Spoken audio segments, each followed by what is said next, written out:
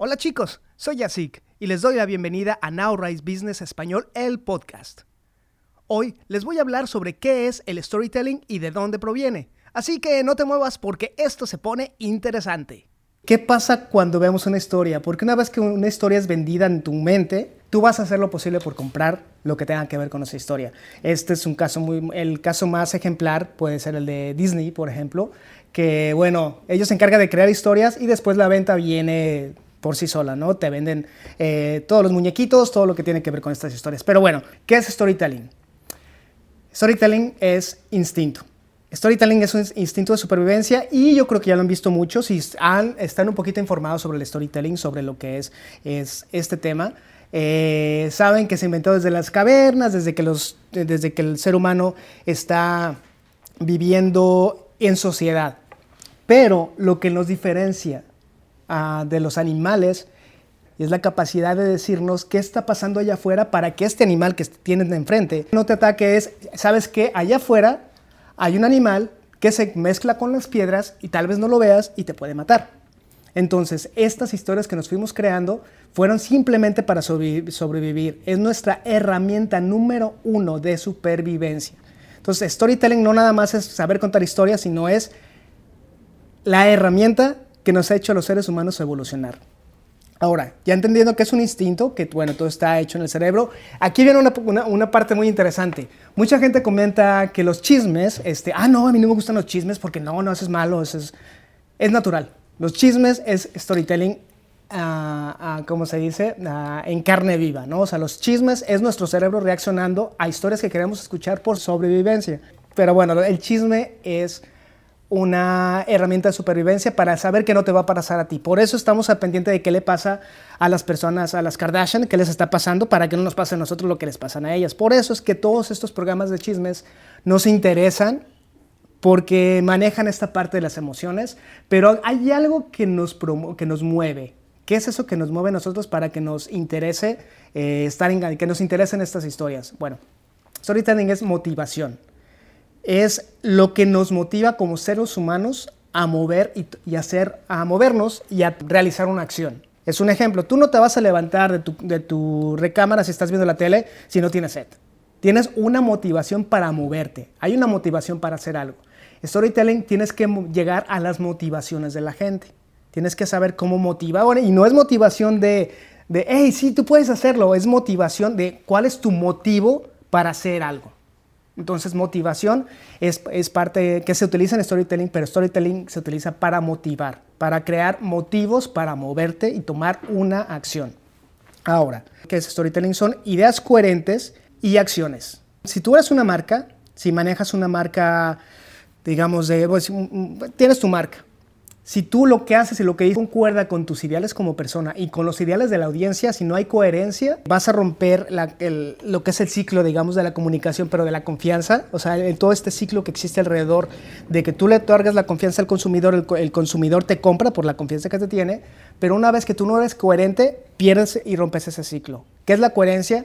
Que lo que digas y lo que haces se replique y se haga en todas las áreas de tu empresa. Desde lo que dices como dueño de la empresa hasta lo que haces cuando firmas contratos, cuando vendes tu producto, cuando estás haciendo un comercial, todo tiene que estar coherente porque un error en esas partes y puede costarte mucho dinero a la larga.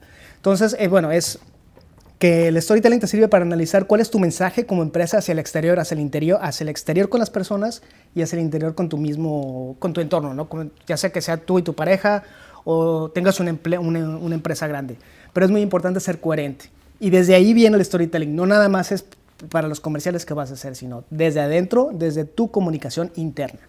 Entonces, el storytelling nos sirve para entrenar a las personas a tomar una decisión y a tomar acciones. Entonces, si se fijan, ya empieza a converger lo que es el marketing con el storytelling, cómo las historias te ayudan a vender porque estás condicionando a que en una persona sea más fácil que tome una decisión.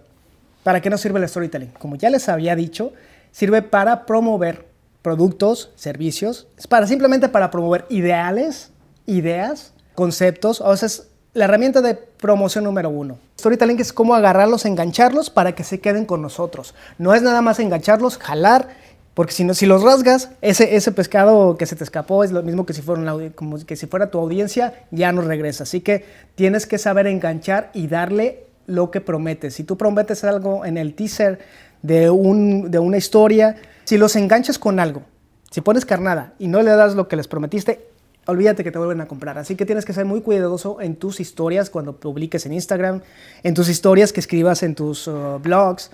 Es muy importante que tengas en consideración que tienes que ser coherente. Ahora, otro uso del storytelling es identificación. Identificarte tú con tu audiencia y que la audiencia se identifique contigo. ¿Qué significa?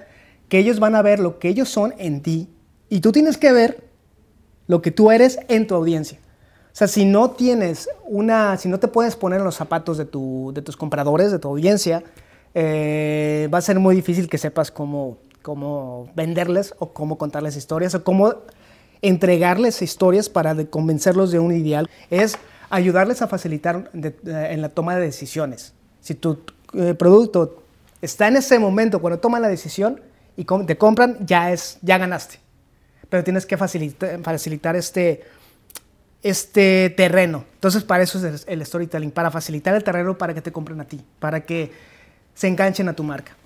Ahora, sirve para estructurar mensajes, obviamente, para saber cómo, porque una parte del storytelling es la estructura que lleva una historia, ¿no? Un comercial de televisión, un blog, un post, que básicamente todos tienen 3 partes, pero bueno, eso lo vamos a ver más adelante. Y obviamente el mayor uso del storytelling es incrementarle el valor a tu producto, incrementar el valor de tu marca. Entonces, ahora, ya sabemos, bueno, ¿para qué sirve? ¿Para qué me puede servir? Ok, pero pues ya quiero empezar, ¿no? Ya quiero saber cómo podemos incrementar este valor, ¿no? Ahora, un dato curioso. ¿Sabían que el storytelling, yo lo he visto que todo el mundo utilizamos esa palabra, yo la utilizo, storytelling, pero hay una palabra correcta en español que se llama historiar. Pero en lo personal, a mí decir historiar se me haría chistoso porque ¿qué estás haciendo? Historio. Es más, hasta cómo se conjugaría. Yo historio, tu historia, sé la historia, tu historia, historiamos, estamos historiando, pero creo que storytelling se oye más amigable para marketing. Entonces, como que marketing y storytelling van de la mano. Y literalmente van de la mano.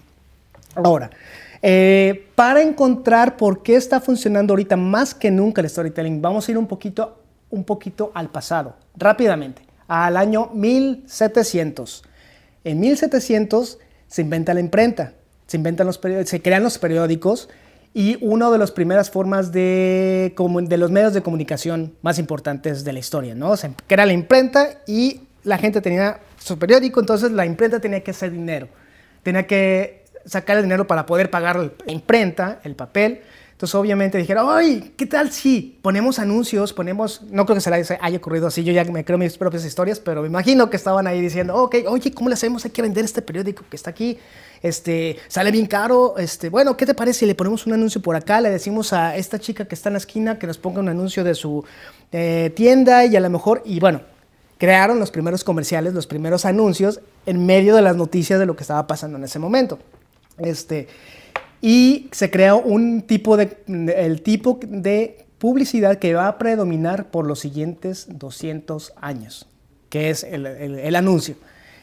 En 1800, la radio, pues se crea este sistema de transmisión donde, imagínate, no nada más puedes transmitir las noticias, puedes dar las noticias escritas, sino ahora las puedes hablar. Entonces, que dije, ¡ay! Que lo podemos hacer como en el periódico.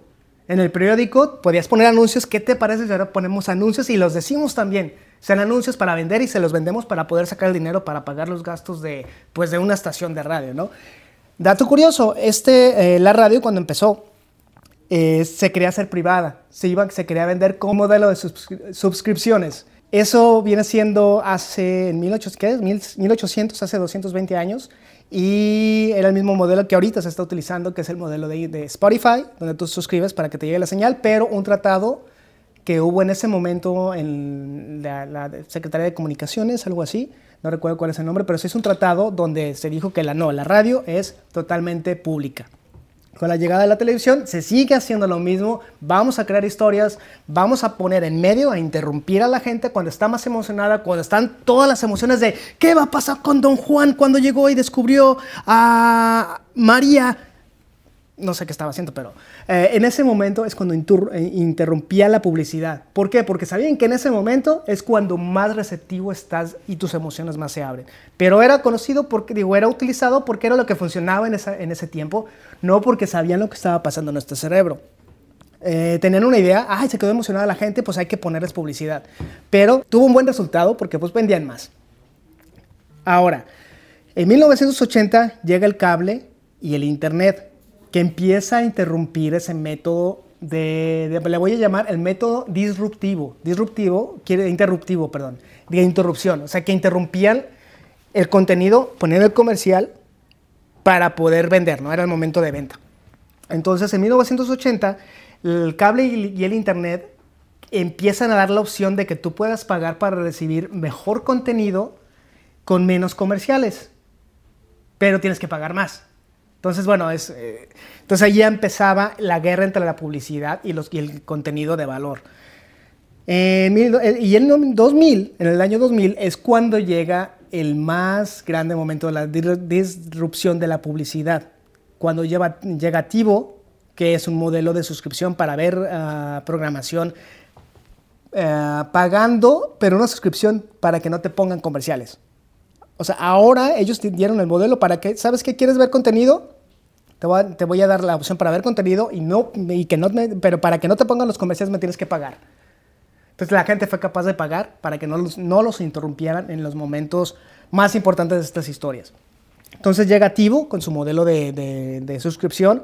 YouTube, con YouTube Red lo implementa, pero no es un éxito en ese momento. Y Netflix, que es el rey, que en ese momento fue el rey de la suscripción, y digamos que es el rey para que la gente se sentía que el control llegó por primera vez a las manos de la gente. Y control, no dinero, sino el control. O sea, ahora el control vuelve a manos de la gente. El control de qué es lo que quieres ver y cómo voy a ganar y gastar mi dinero. La gente es capaz de pagar para que no le vendan.